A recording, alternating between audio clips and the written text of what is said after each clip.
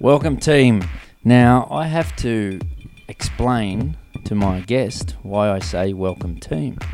So, first of all, my guest is actually my father, Dennis Knowles. Now, Dad, let me explain to you. When I say welcome, team, I want to treat my listeners like I would treat anyone I've ever worked with in sport, and that is expose them to people at the top of their game that can help them, teach them, inspire them, share wisdom with the whole bit. The same way me and you worked as a team with one of your athletes that we're now going to spend the majority of this podcast talking about. Now, to the listeners, I'll introduce my father.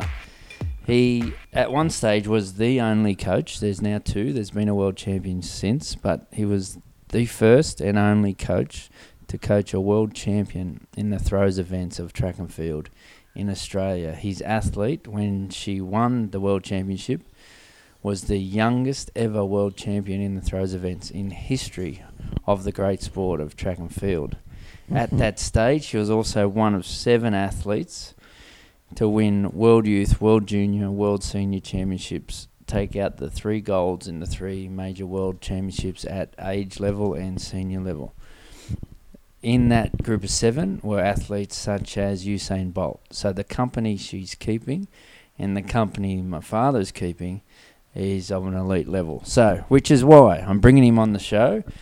I don't want to spend the whole show talking about throwing a discus because a lot of people probably won't listen the whole way through, to be fair. But there are a lot of things you do in your coaching that has influenced me, but also will help the listeners no matter what they're into. And I'm going to start. Thanks for coming on the show, by the way. Do you know what a podcast is? I don't know. I don't care about podcasts. Have you ever listened to any of my podcasts? I've never listened to any one of your podcasts. Oh, well, this will be a first. I don't have to listen to this one either because I'm in it. Right, so we talk about teams, so we might as well go there straight away. Your approach to coaching has always been so open-minded, and you've been about the team. Now, I remember this clearly because you never really cared who gets the credit. You're one of those people that happy to be behind the scenes, but while you maintain a head coach position, I remember you even gave me a plug live on TV where you thanked the team. You didn't sit there and take all the accolades. You thanked the team of people that helped you and Danny. This was Berlin 2009. You were interviewed in the crowd. It was a great interview. The excitement was buzzing. You had people around you like other Australian athletes, Sally Pearson and the like, sitting there cheering Danny on. So you thank the team. Very open-minded. What's always made you that way? Because not every track and field coach is that way. Well, I've said all along, it's all about the athlete. Doesn't matter what I do.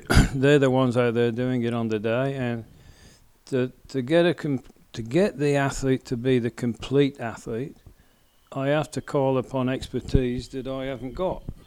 So I'm not an expert in strength and conditioning. I'm not an expert. I'm not a physiotherapist. I'm not a nutritionist. So I might head the team, but I need help from others. Yeah, you've been very open-minded. And right now, as we speak today, we've got the best team. We could not wish for a better team. We're all on the same page. We're all in it for the athlete, and everyone's doing a good job. Because if they didn't, I'd speak up and say, hey, hang on, Danny, so-and-so's not doing what we want. We've got to get the best. It sounds a bit selfish, but in a way, athletes have to be a little bit selfish if they want to work their way right to the top. I'm going to go straight to these 3 rules that you have. Oh, the Danny. rules. Now, the rules, yeah. If I remember correctly, this come about where I think you told me once all these other coaches has these list of rules, like don't do this, don't do that, must do this, must do that. And Danny said to you once, where's my rules? And you made these 3 up on the spot. On the spot. Talk us through them because I love them. The listeners will relate these to their own game, no matter what their game is. And copyright Dennis Knowles. Copyright, yeah. Right, Well, there you go. and I think Danny ended up printing these off and sticking them on a bedroom wall, but you'll have to ask her that. Yep. I said, number one, Danny, look like $1 million. Now, I don't mean you've got to get your hair done before you turn up to training on your fingernails or put your bling on. Present yourself like an athlete, like somebody who's on your way to the top, if not already at the top. Whether it's training, competition, no matter what. Look like $1 million. That's how I put it. Number two, train smart. In other words, don't come to training with me and do 30, 35 throws and all you're doing is going through the motions. Anyone can do that. You have to work on something, technically, every throw, every session. Make every rep. But it also includes being smart in the gym. It means being smart with looking after your body. Being smart away from the track. Everything away from the track. So, yeah, of course, she has to. She's very particular about what she takes in, what she eats. Her diet is fantastic, with help from people who know all about that sort of stuff. Like I said, we get the experts. Wants to do it. Yeah. So training smart just covers a lot of things. And then I said, and the hardest thing, Danny, in the end, when you're competing, especially on the world stage at a high level, is you have to become bulletproof. Nothing has to put you off your game. You have to be able to, because in discus throwing, I'll just say for anyone who doesn't know, that the conditions play an important part in what the implement does through the air and how far it travels. And the surface on which the athlete is competing on, a concrete surface. So I say to Danny, it doesn't matter if it's hot, cold, wet, dry, headwind, tailwind, doesn't matter. You have to be able to compete at your best in any condition. Not be put off by the opposition, not be put off by the media following you around with a television camera as you enter the cage to make your throw. So you have to become bulletproof. In Berlin, she was bulletproof. So nothing was going to stop her that day. Nothing. And she made a remark to me when after the warm-up, it poured raining, and there's two call rooms at the Olympic Games and the World Championships. This was the World Championships. The first call, I was allowed in there with her, and it was just torrential rain. They postponed the start of the competition for probably an hour.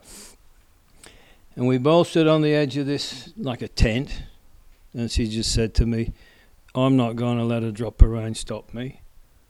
It was just the attitude that day. I knew when she said that, I thought, she's ready. She'll go. Well, what I love about that is you've just led me into the next thing, is that some people make the mistakes of just writing these words on a wall or on the bedroom wall or whatever it is. It's the actions that go with it. So to become bulletproof, to believe you're bulletproof, you have to have done the work. Belief comes from within if you've done the work. That line she said to you, I'm not going to let a drop of rain affect me. That's because you've done the work. You've deliberately trained in the torrential rain, the freezing cold, the boiling hot. I'm pretty sure at one stage you deliberately hosed the discus circle and hand her a wet discus. I'm pretty sure there would have been times where we prepared for everything. Well, you have to. The listeners need to know you've also made a throw blindfolded. Yeah, I did. I did that the first time at Runaway Bay in Queensland in 2005, and I think she was ready to throw 60 metres. Only a young girl then, and I put a blindfold on, the sort of thing you get on aeroplanes. Here, Danny, stick that on. I'll lead you into the circle. Put the discus in your hand and throw it, and it went straight down the middle 6 times in a row. I said, "Okay, you're ready." So that bulletproof That's a powerful word, but you have to train yourself to become bulletproof. Train the mind, train the body, train experience leads to that too. The other one you said was train smart. Obviously, that's part of the bit about having your team around you. You've got to give her the resources to train smart. But the first one looked like $1 million.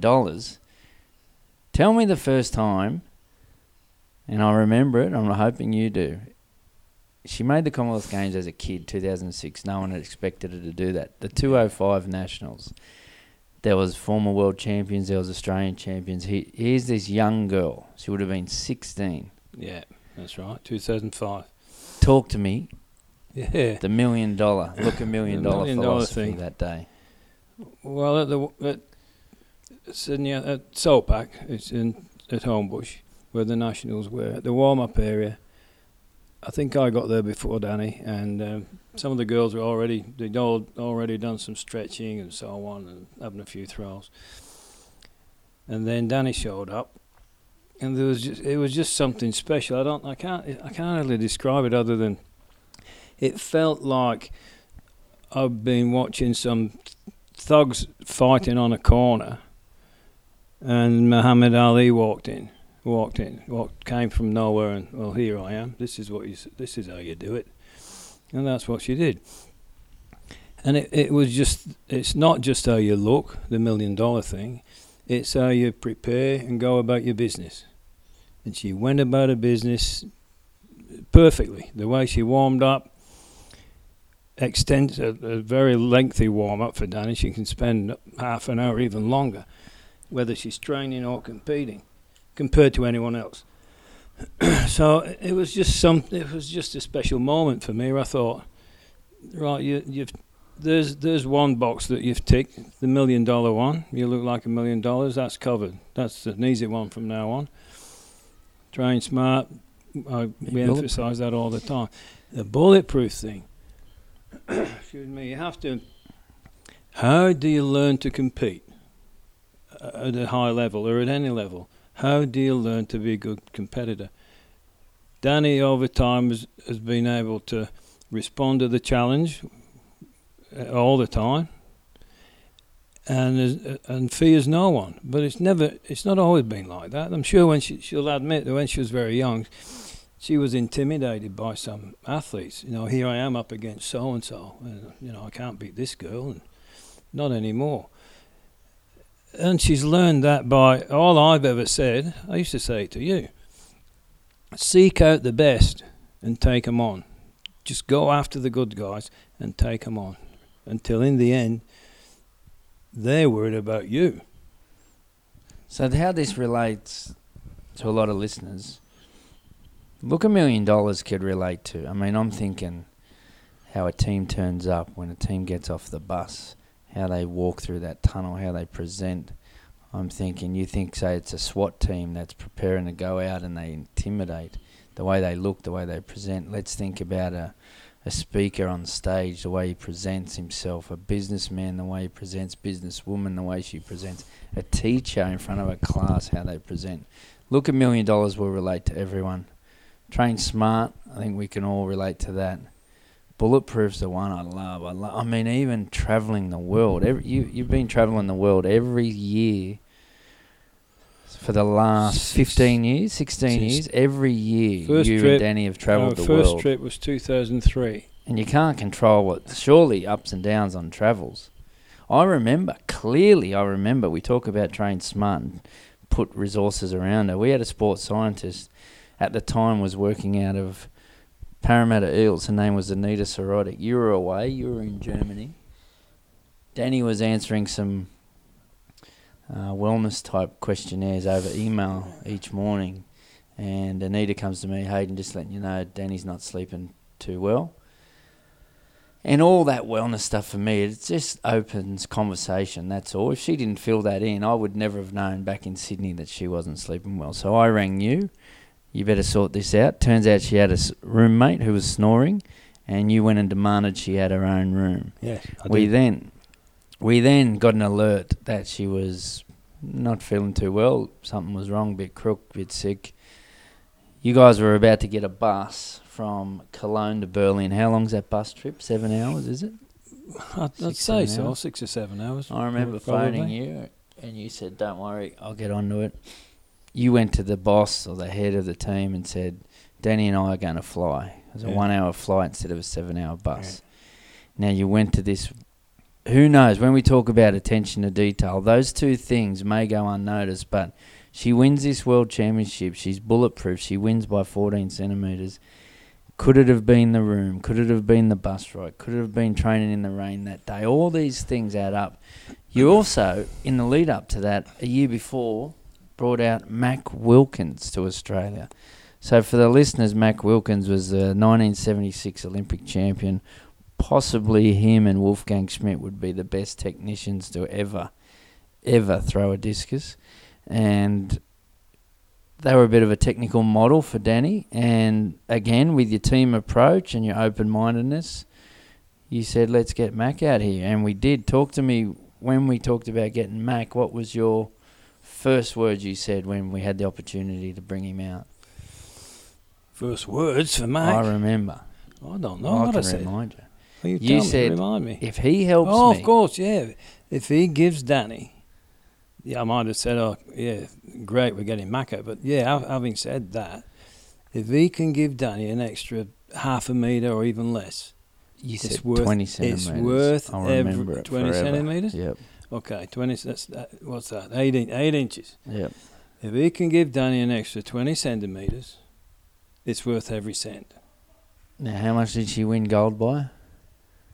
I think it was 13. You said 14. I think it was 13 centimetres. Sorry, correct me.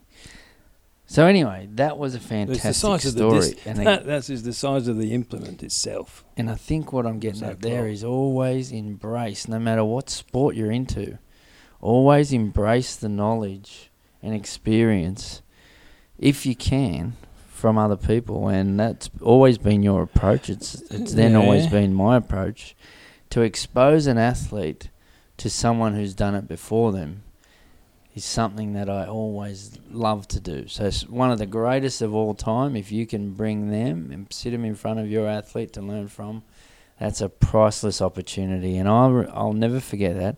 Other reasons I love Mac being here was hearing all the stories from his Oregon track days with Bill Bowerman, who I love the story of Bill Bowerman, who died a billionaire. And track coaches, as you know, don't die billionaires. He ended up finding the founder of Nike. But he was a very innovative coach who used to encourage his athletes to be students of the sport. And then Mac would encourage others to be students of the sport, the same way you've always encouraged athletes to be students of their sport. Yeah, I learned a lot from Mac. He's great, Mac. He's a great athlete, and he's probably one of, if not the best, one of the best coaches of discus throwing in the world ever, I'd say. I learned a lot from him. He confirmed that what Danny and I were working on made sense. We were going about it the right way, all based on good throwing principles and biomechanics and all that sort of stuff. So just to get the reassurance from somebody like him was comforting for a start. And he added a bit more to it.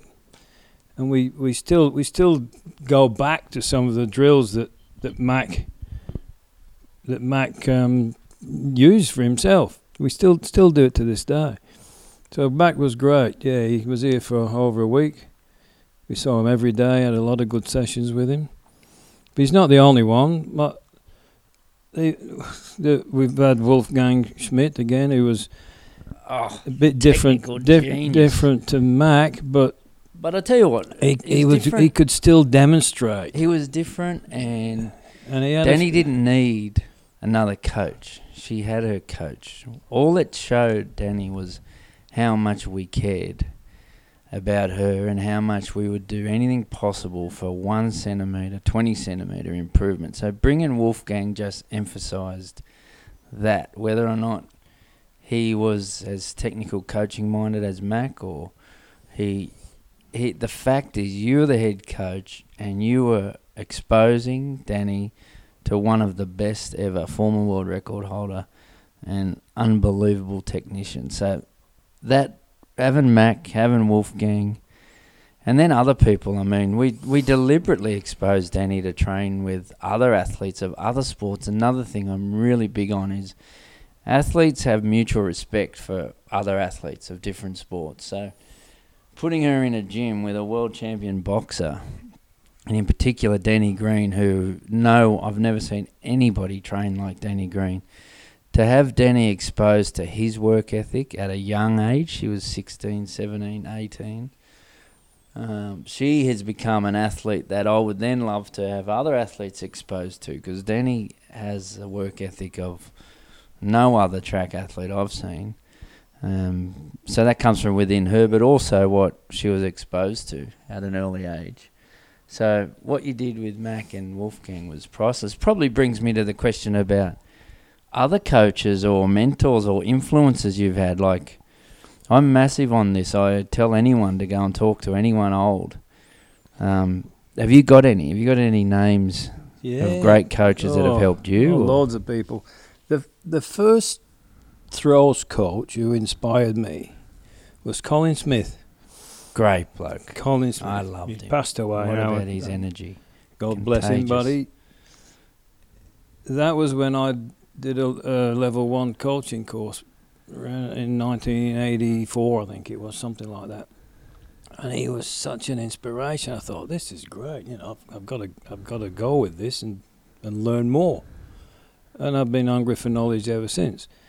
He was one throws coach, and then our other in that era, I might say, when, like I say, you said talk to old people, because a lot of them have passed away now. So Roger Green was another great bloke. Coaching well before I started. And he supported me all along. A friend and neighbour, Laurie Barclay, is another one. Gus Popolo in Victoria. So they're not just local people. Gus still contacts me all the time, offering his help. You just mentioned it. Great bloke after great bloke. So, Gus, Mike Edwards. Mike Edwards, another one. There's some great Aussies. You got any internationals? We mentioned Jack Mac Pross. And Jack Pross, local. Now, Jack Pross, he had the biggest library of athletic information going back forever, and he bombarded me with throws material. Just in my early days of coaching, I was reading, and then I ended up writing a few things myself for publications, Modern Athlete and Coach and things like that. So Jack was a big one. I mentioned Roger Green, I mentioned Laurie, I'm trying to think of others. Another coach is not throwers, Fred O'Connor, who coached at Westfield School, where I still coach at Westfield School, with the support of Dan Suchy. And Ron White, a jumps coach. These people, Ron and Fred, have passed away recently. So at the last presentation night, when he's not, Ron's not there, Fred's not there anymore, Roger's not there. Between those three, there's over 100 years of coaching at the top level. Well, that's the table you usually sit on. Who sits with you now? Well, that's it. Okay, well, there are the coaches there still. There's Sharon Dixon sits there, and sometimes Christy Chamberlain. But the old brigade, you might say, the ones who really know their stuff, very knowledgeable, very experienced, have gone. Well, that brings me to the listeners who possibly didn't know any of those names we mentioned, although there will be a lot of listeners that do. There'll be some track and field people that know all those guys. The best advice I was ever given was talk to anybody old. And the reason, and I give this to all my athletes or footballers or whoever I speak with, and even on this podcast, is talk to anyone old. Because if they died tomorrow and you didn't talk to them, their information dies with them, unless they've written it down. But what they give you, you can't get. You can't. In print. You can't get it off YouTube, even if it's there. If it's their YouTube, you can't get it unless you've sat. You can't get. You can't buy the experience that these guys have got, and there's certain things they might tell you, which adds to. It'll add to my experience, for example, that I can't get it anywhere else. There is nowhere else. You go to the source. You go to Roger Green. You go to Fred O'Connor. You go to Ron White. Wilf Page was another one. You mentioned overseas coaches.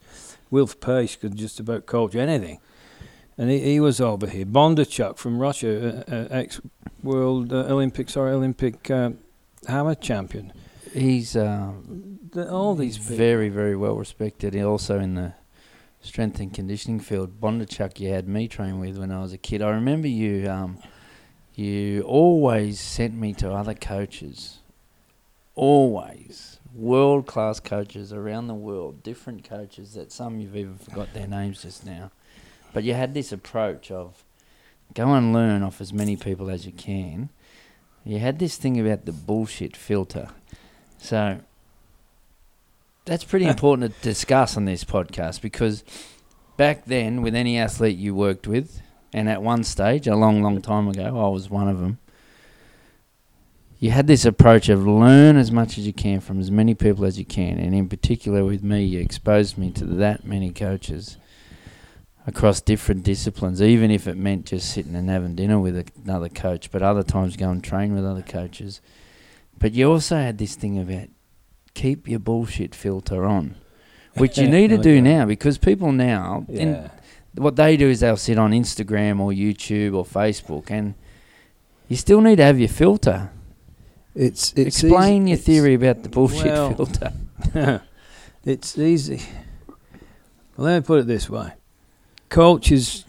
Athletes are driven by the coach, and a lot of coaches are driven by their own egos.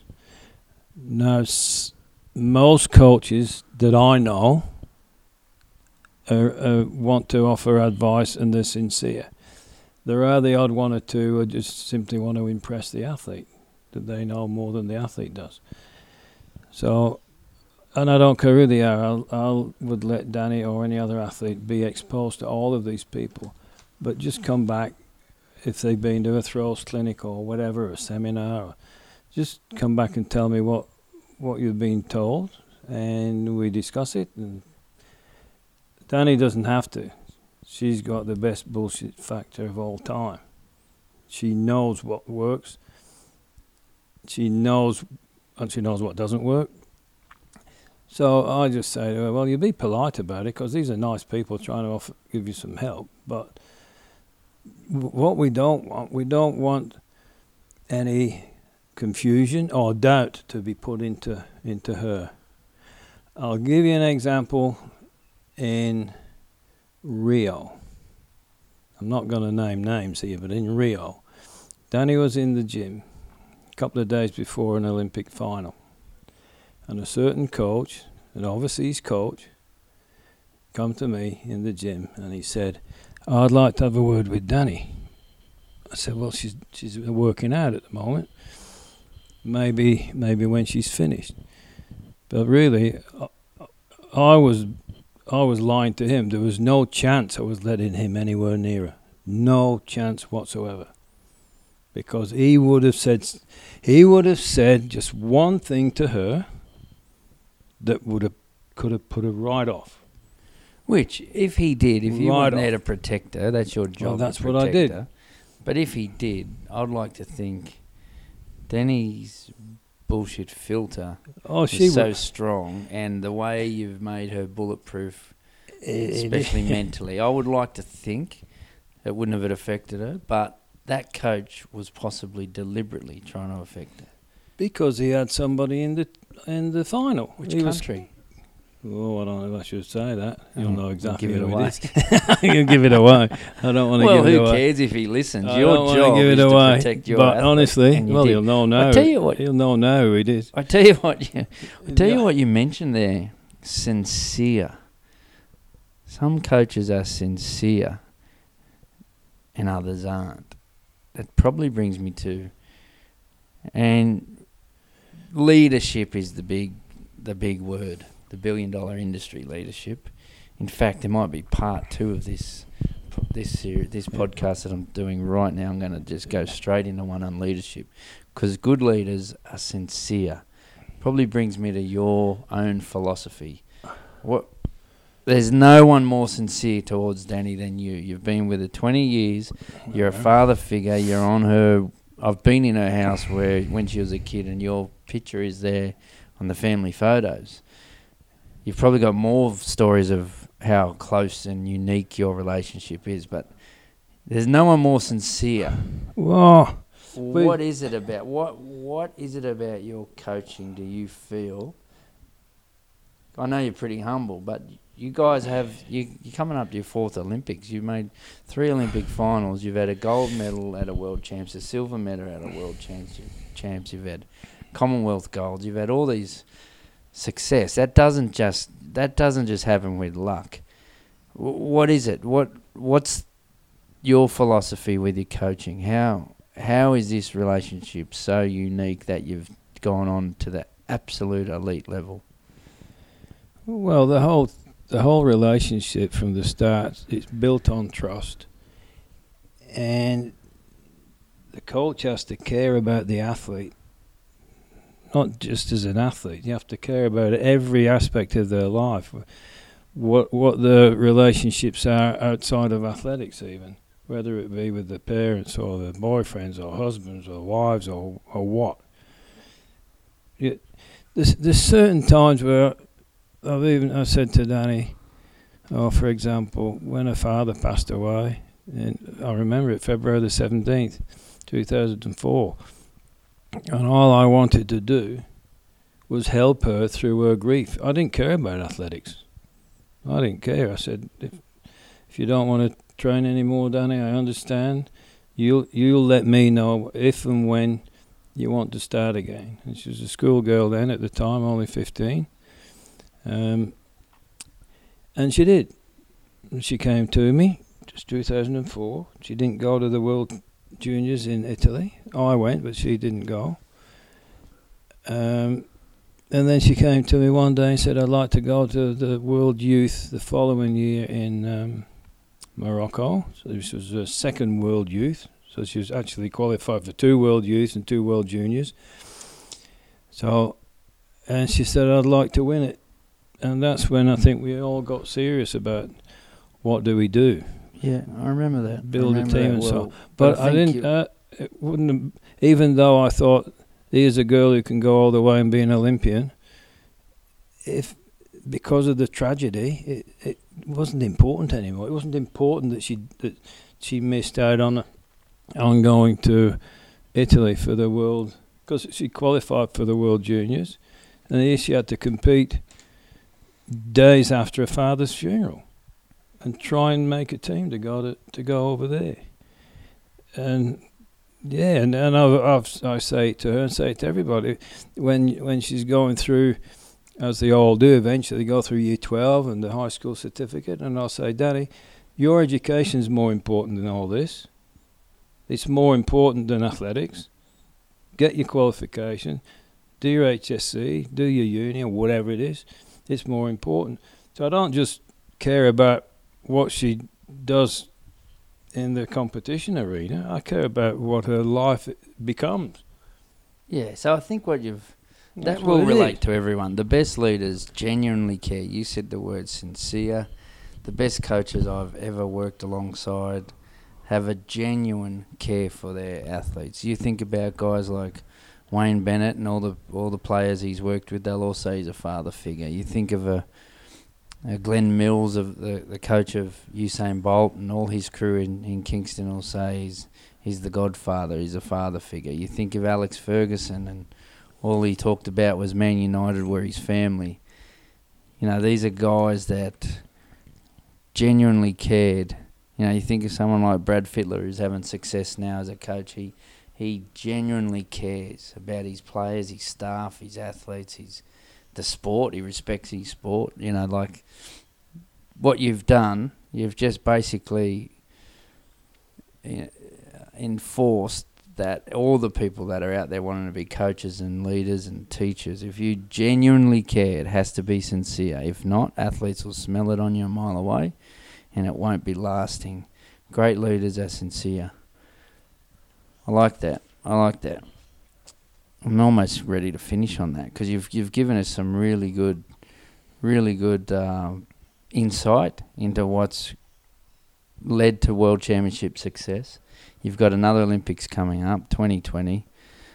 I'll possibly got my money on you. I'm not a gambler, but to the people out there, things are on track. She seems strong. She seems mentally in the best space you guys have ever been. She's stronger than ever. Fit and healthy as well. The body weight's spot on. That's because she takes care of herself. We've had good input. Let's not forget the mental side. And I've not met this guy Nam, but he's been good value. Yeah. The last couple of years. Very good on the breathing and being in the moment. And so, and the team now we've got, and there's a young woman called Amanda that Danny sees regularly, hopefully she'll be with us in Tokyo next year. Brent down at Homebush. He's still kicking on, Brent. Yeah, Brent's still gone, but he knows Danny inside out. He can pick everything. So I value his input.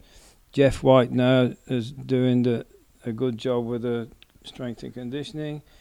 And who have I missed? I better not miss anyone out. No, it doesn't matter.